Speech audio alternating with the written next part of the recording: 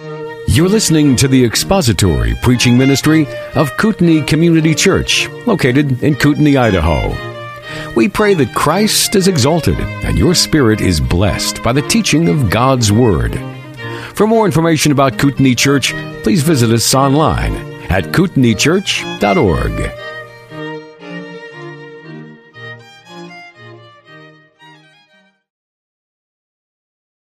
Good morning. Good morning. Hope everyone's doing well this morning. Appreciate so much the opportunity to come and break open God's Word. And before we do that, let's go to the Lord in a word of prayer. Our Father, as the song just said, we do indeed thank you. We thank you that we have access to your throne of grace, not by any merit of our own, but by the merits of your Son, what He did for us on Calvary's tree. And Father, we pray that you would go with us now in this time. We pray that your Holy Spirit would guide us into the truth of your word, that He would sanctify us in your truth, conform us more into the image of your Son Christ, and that we would live lives of obedience, and we would glorify you in so doing. And these things we ask and pray in Christ's name. Amen. Amen. So I'm guessing you already have your copy of God's Word open to the Gospel of, the Gospel. I'm so accustomed to the Gospel of John, I'm starting to say the Gospel of John. The book of Daniel. Book of Daniel. Your bulletin says that the title is God is in Control, and I was talking with my better half, my helpmeet, and Kathy said that was a rather boring title. I've never been accused of being creative. That is not an accusation that has often been railed against me, creativity. So I decided she was indeed right. So I came up with another title. If you want to maybe jot it down, Yahweh, our sovereign rewarder. Yahweh, our sovereign rewarder, because that God's sovereignty and the fact that He rewards obedience are kind of the two main themes of this opening chapter in Daniel. Daniel is one of the most significant prophetic books in all of the Bible. And it also contains a great deal of practical truths, but it's very, very prophetic. In Daniel chapter 9, verse 25, Daniel foretells the exact time that the Messiah would come and present Himself to Israel. He predicted the exact time that would happen, and He did this 600 years, almost 600 years before the fact. And so Daniel is very, very prophetic. It also has a great deal of practical truths, but it's very prophetic. A little bit of background information about Daniel. The author of Daniel is Daniel. And that may seem rather obvious, but the authorship of Daniel has been really attacked. It's been attacked by a lot of liberal theologians, and they say, oh, Daniel did not write Daniel. It's not possible that Daniel could have written Daniel. And they say the reason it's not possible that Daniel wrote Daniel is because Daniel is so very prophetic. And it prophesies events hundreds of years into the future, prophesies them with pinpoint accuracy. And so the liberal theologians say, no, that it's not possible that Daniel wrote the book of Daniel, because it gives prophetic statements, that some of which have actually come true. Of course, to make that assertion, you have to completely ignore the fact that God is sovereign and God knows the future. Not only does He know the future, but God is ordaining the future. And so these liberal theologians attack the authorship of Daniel simply because it is prophetic, and some of those prophecies have already come true. Jesus, however, affirms the authorship of Daniel. In Matthew chapter 24, verse 15, in the Olivet Discourse, Jesus is talking about future events, eschatological things, and Jesus talks about the abomination of desolation, which was foretold by Daniel the prophet. So liberals reject Daniel's authorship. Jesus affirms Daniel's authorship. So between the liberal, egg-headed theologians sitting up in their ivory towers between them and the person of Jesus Christ, I'm going to go with the latter. Daniel did and write the book of Daniel. Daniel, interestingly, is only one of two major personalities in the Bible, aside from our Savior Christ. But he's only one of two major personalities in the Bible of whom nothing negative was ever said. Nothing negative was ever said about Daniel. Can't say that about Moses. Can't say that about Abraham. Can't say that about Isaac. Can't say that about Jacob. One of the strengths of the Bible is that the Bible, unlike other works of ancient literature, never hesitates to record the failures of its own characters. The Bible never does that. But only Daniel and Joseph was the other one. Only Daniel and Joseph were the two major personalities in the Bible that nothing negative was ever said about. Daniel was a very, very godly man. Very godly man. The theme of Daniel is found in a verse in chapter 4. Chapter 4, verse 17. Daniel says this, "The Most High rules in the kingdom of men." The Most High rules in the kingdom of men. Daniel has a very high view of God's sovereignty.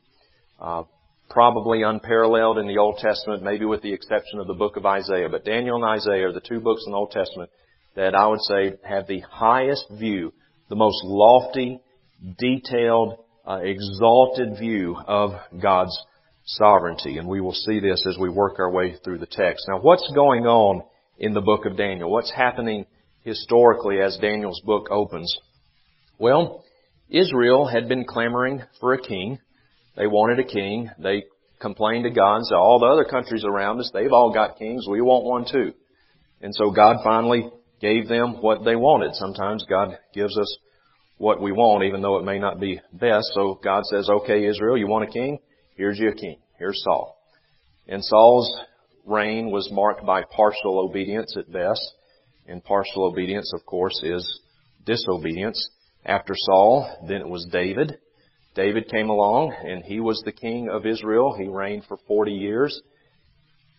And David, of course, is a man whose life, we all remember, was marked by one very horrific, horrendous sin. His sin with Bathsheba. And he had Bathsheba's husband killed by sending him to the front line. Horrific, horrendous sin. And yet, David's life was also marked by genuine repentance. Genuine repentance. If you want an idea of what genuine repentance looks like, read Psalm chapter 51. Read Psalm chapter 51 when David confesses his own sin and he says to the Lord, "Against you and you alone have I sinned." Heart-wrenching, genuine repentance. Yes, horrific sin, but God granted him genuine repentance. Read through Psalm 51 and see if you have come to a point in your life when you have had that kind of genuine repentance. You've expressed that genuine sorrow, godly sorrow over your sin towards God. And after David, Solomon reigned for 40 years, and then at the end of Solomon's reign, then Israel was divided. There became two kingdoms. The 10 tribes of Israel formed the northern kingdom, which was known as Israel. 10 tribes there, the northern kingdom. And then the southern kingdom, 2 tribes, which was known as Judah. And the northern kingdom fell to Assyria in the year 722 BC. Now, I know this may be getting a little bit technical, but history is important. The northern kingdom of Israel fell to Assyria in the year 722 BC. Israel, the northern kingdom, never had a good king. All of their kings were rotten, evil, corrupt. Not a single good king in their entire history. And they fell to Assyria. God used Assyria as His rod of judgment against Israel.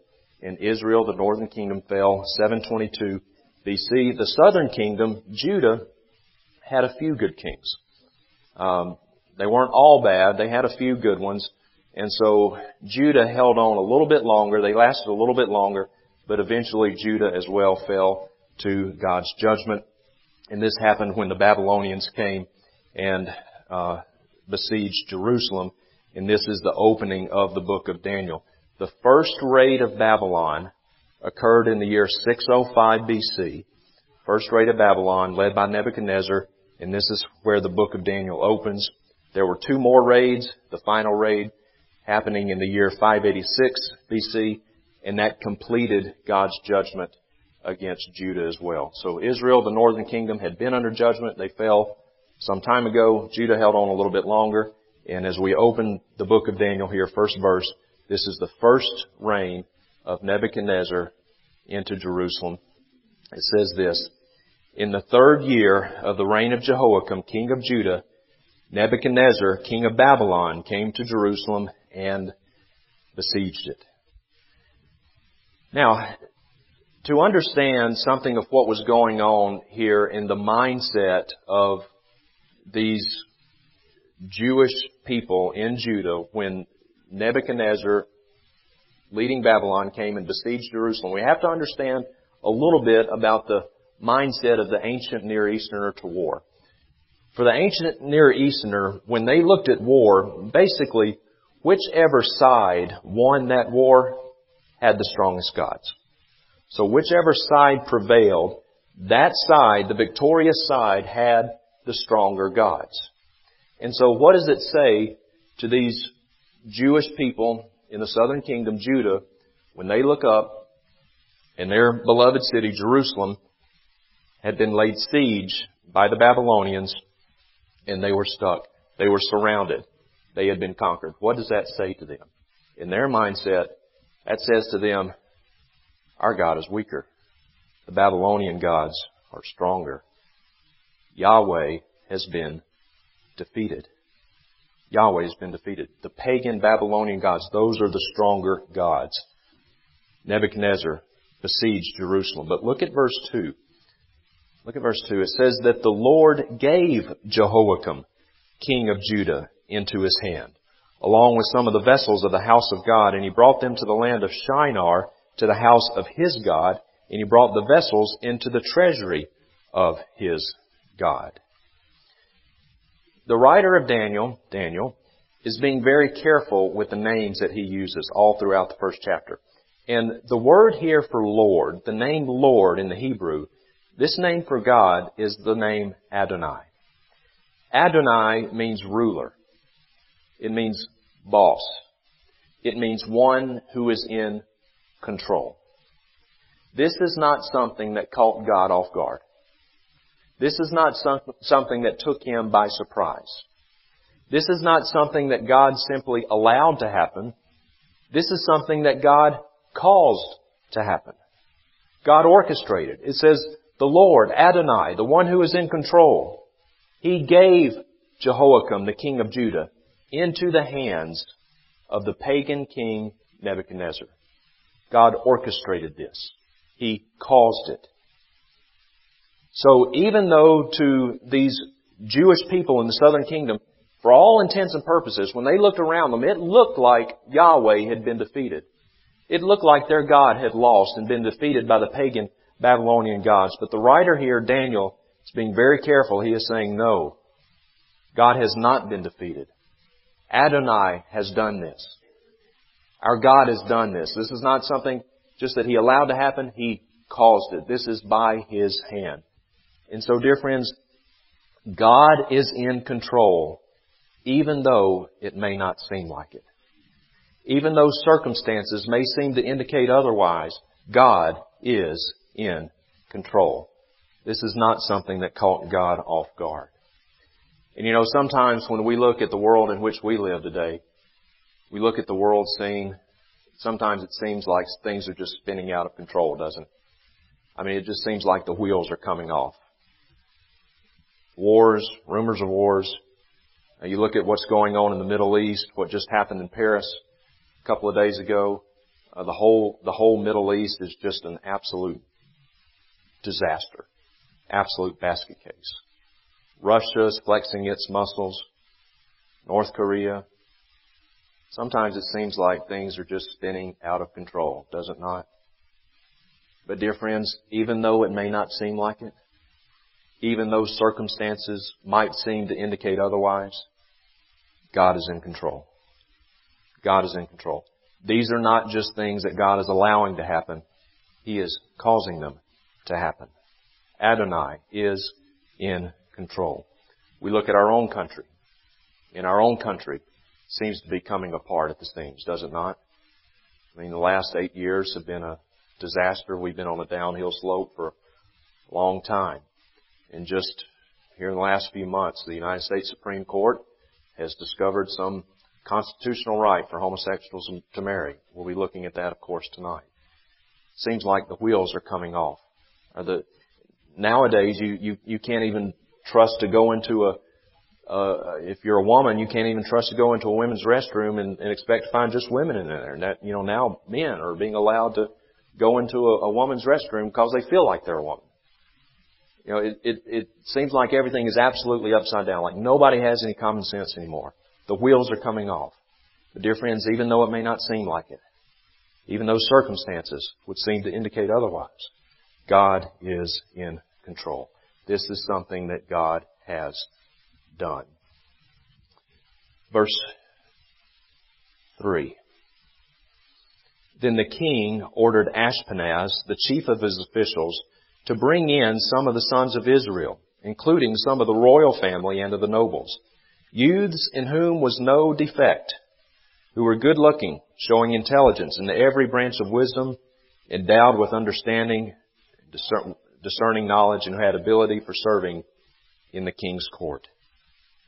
So what Nebuchadnezzar was doing here is he wanted to bring in some of the young men of Judah, and he wanted to use them for his own personal service. He ordered some of the sons of Israel. These were young men, probably between 15 and 17 years of age, young men, and these were sharp young men. It says that they were good looking. They were physically fit. They were very intelligent. So this was some of the cream of the crop of Judah. Some young men, very strong, very intelligent, and he wanted to bring in these young men and use them for his own personal service. Youths in whom was no defect. Very sharp young men.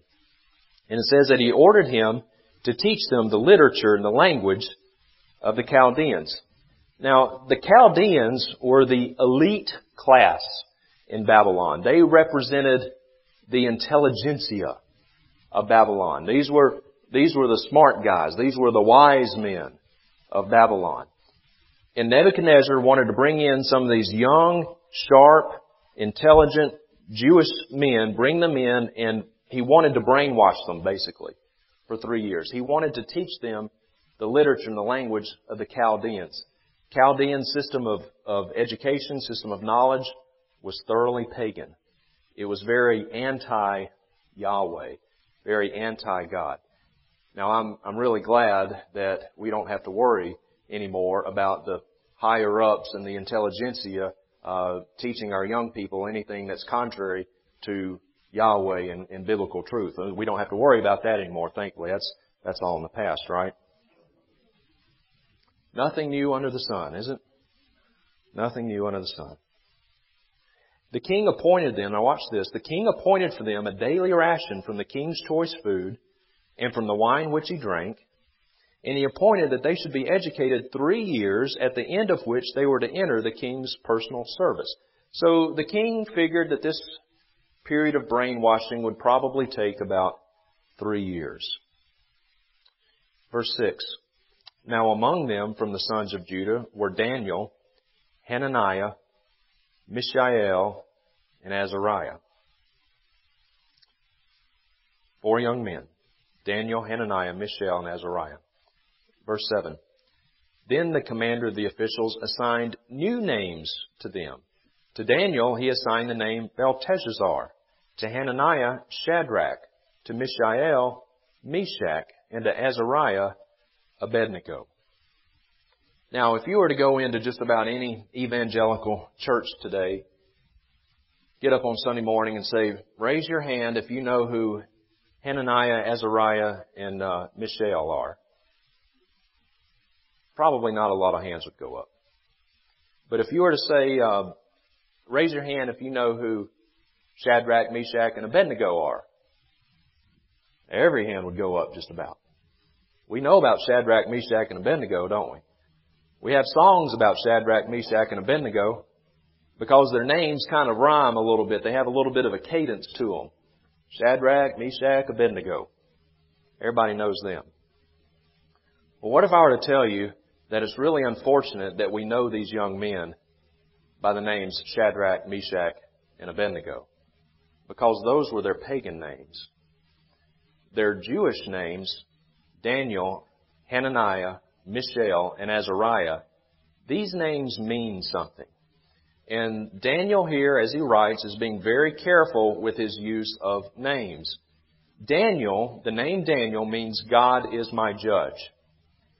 Hananiah means Yahweh is gracious. Mishael means who is what God is. And Azariah means Yahweh is my help. So their original names all point to God. They all point to God, to His character, to His nature. They all say something about Him. Their new names also mean something. Daniel's new name, Belteshazzar, means protect the king's life. Bel, the king, pagan king. Protect Bel's life. Hananiah's new name, Shadrach, is a reference to the command of Aku, which was a pagan god, moon god, in the Babylonian system. Mishael's new name, Meshach, means who is what Aku is. Now remember, Mishael's name means who is what God is. His new name, Meshach, who is what Aku is.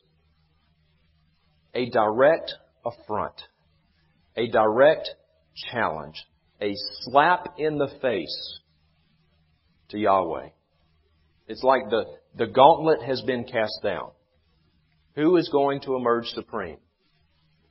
Adonai, Yahweh, or the pagan Babylonian god? Marduk was his name, by the way. Not Marmaduke, but Marduk. Azariah's new name, Abednego, means servant of Nego, another pagan Babylonian deity.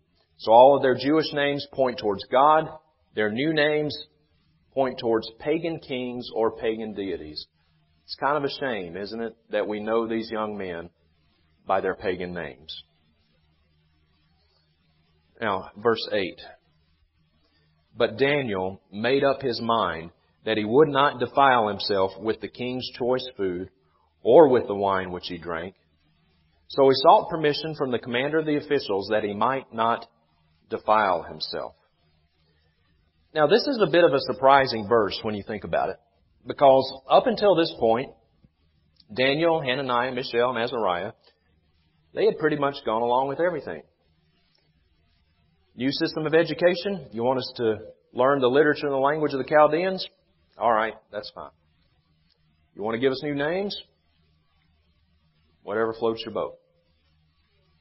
But when it comes to the king's choice food, and with the wine which he drank, Daniel and his friend said, no, not going to do it. Drawing a line.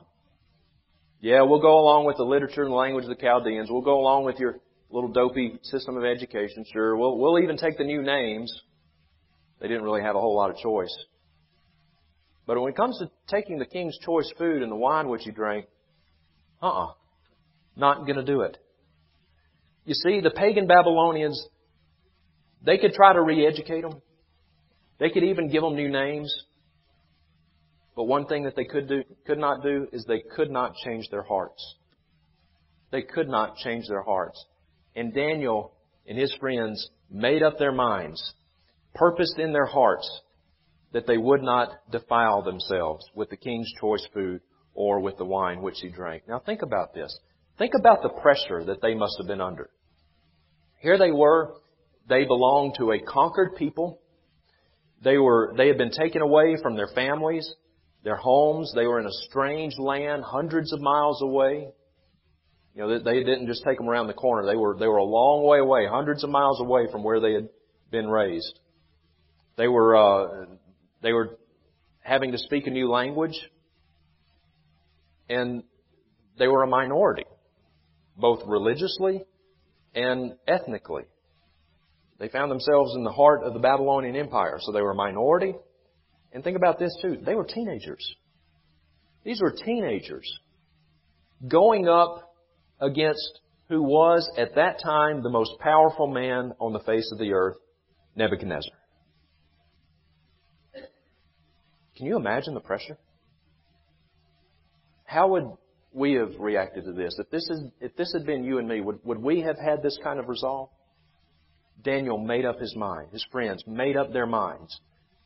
It said, some of your translations may say they purposed in their hearts that they would not defile themselves with the king's choice food or with the wine which they drank. Why? Why did they draw such a deep line in the sand when it comes to the food and the drink? For a couple of reasons. Number one, Daniel and his friends knew that that food had been already offered in sacrifice to pagan idols. And to partake of that food would be tantamount to approving the pagan deities. And Daniel and his friend wanted to have nothing to do with it. They didn't want to do anything to in any way compromise their fidelity to Yahweh, their fidelity to Adonai. So they didn't want to partake in that food that had been sacrificed to idols. But another reason, I believe, is that Daniel and his friends knew that they were about to be tested. They knew that they were about to be tested. And I believe that they knew that they were going to emerge victorious in this test. And they didn't want any of the credit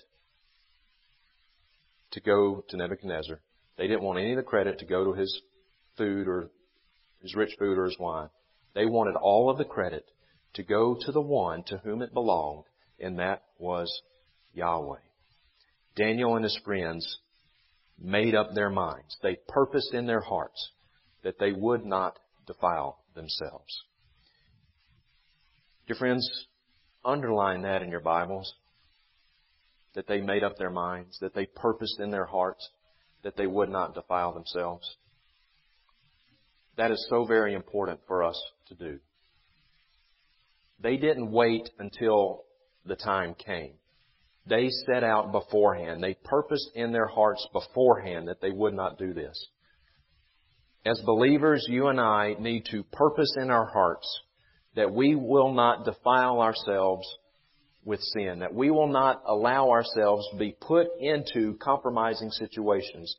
We need to make up our minds, I'm not going to do this. I'm not going to allow myself to be in a compromising situation. Because 9 times out of 10, 99 times out of 100, if you just say, oh, well, I can dabble in it. I can get close, but I won't go over the edge. You allow yourself to get into a compromising situation in which you are being tempted, 99 times out of 100. Once you get to that place, you're going to fall. You're going to fall. Purpose in your heart beforehand that you will not defile yourselves with the things of the world. This is the mark of genuine believers. Daniel, Hananiah, Mishael, and Azariah. This is the mark of someone who truly knows God. Now, notice, Daniel, Hananiah, Mishael, and Azariah, they weren't alone. They had friends with them. They weren't the only ones that had been taken into Babylon. They weren't the only ones that were being brainwashed. There were 50 to 75 other young men as well. But only these four purposed in their hearts that they would not defile themselves.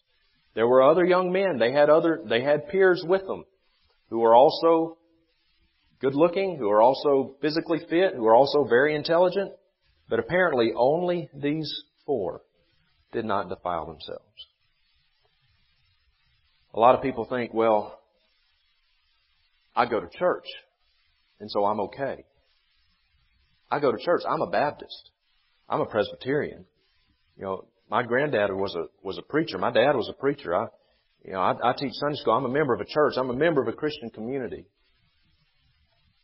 These other young men, they were also members of a quote-unquote religious community. They were Jews. But they apparently succumbed to the pressure. They succumbed to the temptation. Withstanding temptation, even when it is hard, even when it may mean significant cost to oneself. That is one of the marks of a genuine believer. They purposed in their hearts that they would not defile themselves. Verse 9. It says, verse 8. But Daniel made up his mind he would not defile himself with the king's choice food or with the wine which he drank. So he sought permission from the commander of the officials that he might not defile himself. Notice the humble attitude that Daniel had towards the commander of the officials. He did not demand it. He sought permission. Very respectful. Verse 9. Now God granted Daniel favor and compassion in the sight of the commander of the officials. God granted Daniel favor and compassion in the sight of the commander of the officials. God honored their obedience. God honored their obedience. He granted them favor. God gave Daniel and his friends kind of a friend on the inside. This Ashpenaz, the commander of the officials. He worked for Nebuchadnezzar, and yet God in His sovereignty softened Ashpenaz's heart towards Daniel, Hananiah, Mishael, and Azariah, gave him a friend on the inside. And he said this, verse 10, the commander of the officials said to Daniel, I am afraid of my lord the king, who has appointed your food and your drink. For why should he see your faces looking more haggard than the youths who are your own age? Then you would make me forfeit my head to the king. The commander of the officials is saying to Daniel and his friends, look guys, I like you. I don't know why I like you, but I do. God working behind the scenes. I don't know why I like you, but I do. And I'd like to help you. I really would. But if I help you, you've got to understand, I may forfeit my head. Literally, forfeit my head. But God granted them favor. He gave them a friend in Ashpenaz. Verse 11, but Daniel said to the overseer, whom the commander of the officials had appointed over Daniel, Hananiah, Mishael, and Azariah. Verse 12, Daniel says, please test your servants for 10 days. Let us be given some vegetables to eat and water to drink. Then let our appearance be observed in your presence and the appearance of the other youths who are eating the king's choice food, and deal with your servants according to what you see. So Daniel is saying this, please, and again, the respect, please test your servants. We're your servants. Test us. Give us 10 days. Let us eat nothing but vegetables and drink nothing but water. And at the end of the 10 days, then observe our appearances as compared to the other youths. Remember the other guys. For 10 days and see how we do. And so Ashpenaz, the commander of the officials, acquiesced to this. He agreed to it. Some people have taken this passage and they've made a diet out of it. The Daniel diet. You heard of this? We should eat like Daniel and Hananiah, Mishael, and Azariah. They'd probably say Shadrach, Meshach, and Abednego, but we should eat like Daniel and his friends. This is the Daniel diet. We should eat nothing but vegetables and drink nothing but water. And that's why Daniel and his friends prospered. That completely misses the whole point of the text. Daniel and his friends did not prosper because of the food. They prospered in spite of the food. To make a diet out of this is completely missing the point of the text. You know, this is not saying that we should be vegetarians. Honestly, I'd rather stick my face in a fan than go a week without eating meat.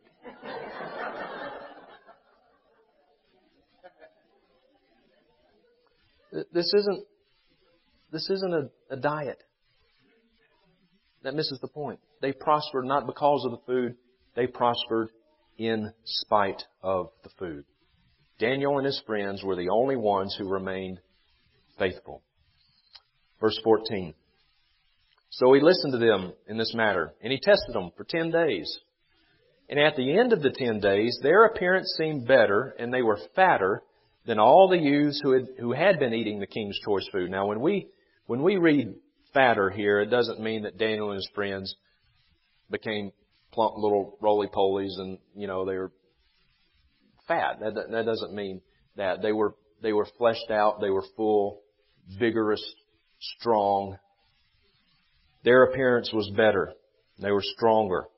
than the youths who had been eating the king's choice food. Verse 16. So the overseer continued to withhold their choice food and the wine which they were to drink, and he kept giving them vegetables. He kept giving them vegetables. God honored their obedience.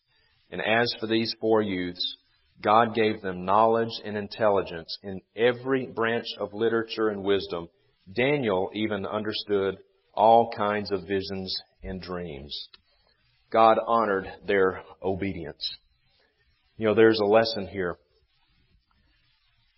God always honors obedience to His Word.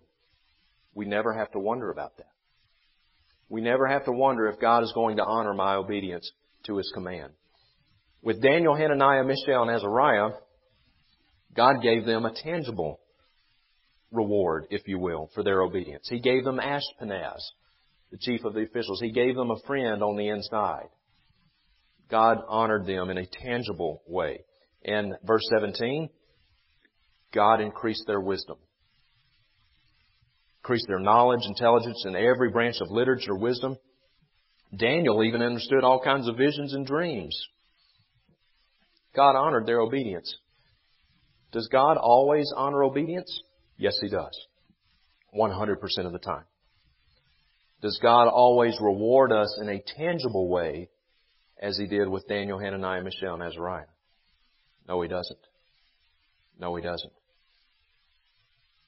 Read through Hebrews chapter 11. These great men of the faith. They were lauded for their fidelity to God. They were lauded for their obedience to God. And what did it get them in a tangible sense? It got them stoned. It got them put in chains. Got them imprisoned. Beheaded. Sawn in two. It's not a real seeker-sensitive kind of message, is it? Come to Christ, repent of your sins, place your faith in the Lord Jesus Christ, and you just might get sawn in half. God honors obedience, but He doesn't always honor it in a tangible sense this side of heaven. On the other side of heaven, yes, He will. Well done, good and faithful servant. Enter into the joy of your master. But here, not always. But dear friends, even if we do not see a tangible reward for our obedience, for our fidelity to the Word of God, obedience is its own reward. Obedience is its own reward. Having a clear conscience before a holy God, that is a reward. And knowing that we are obeying God for His glory, that is the reward. Even if we see nothing else, even if we see nothing tangible, that is the reward. Obeying God. That is the reward. Verse 18. Then at the end of the days, which the king had specified for presenting them, the commander of the officials presented them before Nebuchadnezzar. Now, what happened between the end of verse 17 and the beginning of verse 18? You've got that 2 to 3 years. Remember that brainwashing period? It said it would take them about 3 years. That 3 years is sandwiched in between the end of verse 18, end of verse 17 and beginning of verse 18. Verse 19. The king talked with him. Nebuchadnezzar talked with him. And out of them all, not one was found like Daniel, Hananiah, Mishael, and Azariah. Out of them all, not one was found like them. Now let's read this in the way in which the original recipients would have read this book. Out of them all, not one was found like God is my judge. Out of them all, not one was found like Yahweh is gracious. Out of them all, not one was found like who is what God is. Out of them all, not one was found like Yahweh is my help. Out of them all, dear ones, not one will we find like Jesus Christ. The wisdom of the world is nothing compared to the wisdom of God. Being a slave to sin will earn us nothing but death, eternal death. But I would rather be a slave to Christ and be killed in this life than be a slave to sin, enjoy this life from a humanistic perspective, and die and go to hell. Out of them all, not one was found like Yahweh. Out of them all, not one found like Adonai, the one who is in control. Even though it may not seem like it, even though circumstances would seem to indicate otherwise, God is in control. God blessed them with understanding. It says that the Bible says that they were found 10 times better than all of the magicians and all of the conjurers, which were in all the realm of the Babylonians. 10 times better. And I think this is a figure of speech. Truth be known, they were many, many times better. Far wiser than the wisest of the wise Chaldeans. Many times wiser. Psalm chapter 199, verse 100 says this. Psalm 199, verse 100. The psalmist says, I have more insight than all of my teachers, for your testimonies are my meditation. I understand more than the aged, because I have observed your precepts. First glance might seem like a rather arrogant thing for this psalmist to say. He says, I'm wiser than all my teachers. I understand more than the aged. Why? Not because he was all that intelligent. Why? Because the testimonies of God, God's Word, has been the source of his meditation. I want to read to you a quote, a little bit of an extended quote, a couple of paragraphs out of a book by J.C. Ryle, John Charles Ryle. J.C. Ryle was he was the bishop of Liverpool in the 1800s. This little book, How Readest Thou? If you go to Amazon and get this little book, How Readest Thou? By J.C. Ryle. What a wonderful, excellent little book. But I want to read to you a little bit of what he says. J.C. Ryle says this, and this in context of what we've been talking about, the wisdom of God as opposed to the wisdom of man. J.C. Ryle says, a man may have prodigious learning and yet never be saved. He may be master of half the languages spoken around the globe. He may be acquainted with the highest and deepest things in heaven and earth. He may have read books till he is like a walking encyclopedia. He may be familiar with the stars of heaven, the birds of the air, the beasts of the earth, and the fishes of the sea. He may be able to discourse of all the secrets of fire, air, earth, and water, and yet, if he dies ignorant of Bible truths, he dies a miserable man. Chemistry never silenced a guilty conscience. Mathematics never healed a broken heart. All the sciences in the world never smoothed down a dying pillow. No earthly philosophy ever supplied hope in death. No natural philosophy ever gave peace in the prospect of meeting a holy God. A man may be very ignorant man and yet be saved. He may be unable to read a word or write a letter. He may know nothing of geography beyond the bounds of his own parish and be utterly unable to say which is nearest, Paris or New York. He may know nothing of arithmetic and not see any difference between 1,000,000 and 1,000. He may know nothing of history, not even of his own land. But knowledge of the Bible, in short, is the one knowledge that is needful. A man may get to heaven without money, learning, health, or friends, but without Bible knowledge, he will never get there at all. A man may have the mightiest of minds and a memory stored with all that mighty mind can grasp, and yet, if he does not know the things of the Bible, he will make shipwreck of his soul forever. Woe, woe, woe to the man who dies in ignorance of the Bible. Verse 20,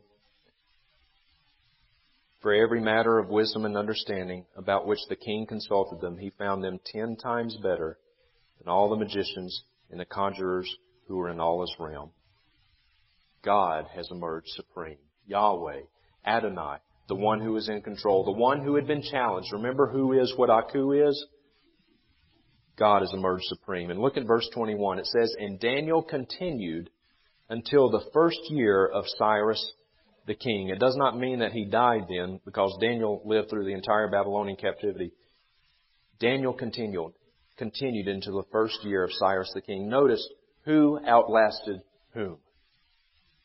God is my judge outlasted the pagan king Nebuchadnezzar. God is in control. He is sovereign. Even though it may not seem like it, even though circumstances would seem to indicate otherwise. And God rewards those who obey Him. Maybe tangibly, maybe not. Maybe our reward we will not see until we get to the other side of heaven. But God rewards obedience. Obedience is its own reward. As I close, I just want to close briefly with the gospel. Do you know this God? Don't think just because you're in church that you know this God. Daniel and his 3 friends apparently were the only ones of the 50 to 75 youths and their peers. Apparently it was only these 4 young men who truly knew God. Do you know Him? Has there been a time in your life when you have been convicted by God's Holy Spirit that you're a sinner? That you have broken God's laws? And just like when we break laws on earth, there's a penalty to be paid. How much more so when we break the laws of the eternal God? And dear friends, if we die in our sins, we will very rightly, very justly go to a very real place that the Bible calls hell. And we will be there for all of eternity. That is what our sins have earned us. We deserve that. That's the bad news. And all have sinned and fallen short of the glory of God. But there is good news. And the good news is this, is that God, in His infinite mercy, sent His Son, Jesus Christ, to this earth. And God demonstrated His own love toward us in that while we were yet sinners, Christ died for us. Christ willingly laid down His life on the cross, and He bore the wrath of God so that you and I would not have to. He was perfect. He had done nothing wrong. He was the Lamb without blemish.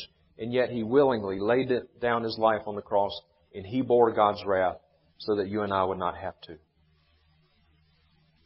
And the way to have that penalty of sin removed, that stain of sin, the wrath of God removed, is to turn from sins, repent of sins, and place our trust in the finished work of Jesus Christ, in what He did for us on the cross. His death, His burial, and His bodily resurrection. Salvation is not of works. We cannot earn it. Daniel and his friends did not earn God's favor. They trusted God. Have you placed your trust in Jesus Christ? Have you truly repented of sins? Do you have a love for the brethren? Do you have a love for God?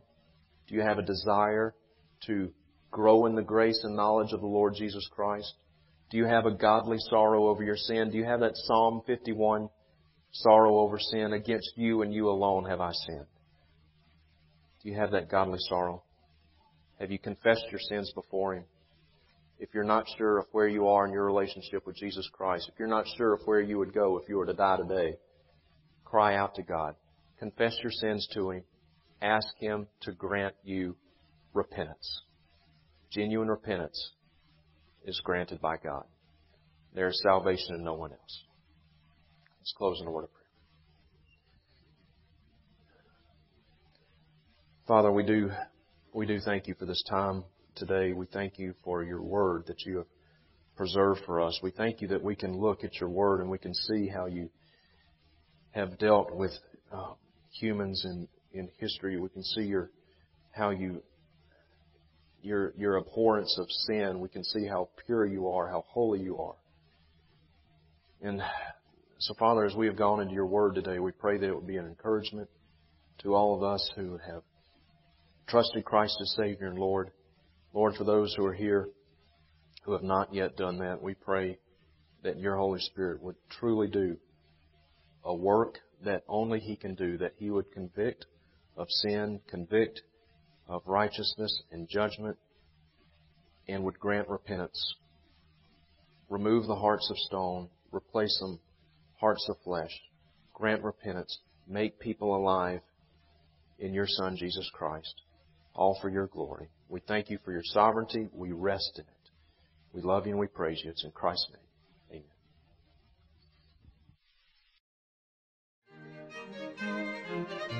Amen. Thank you for listening to the latest podcast from Kootenai Church.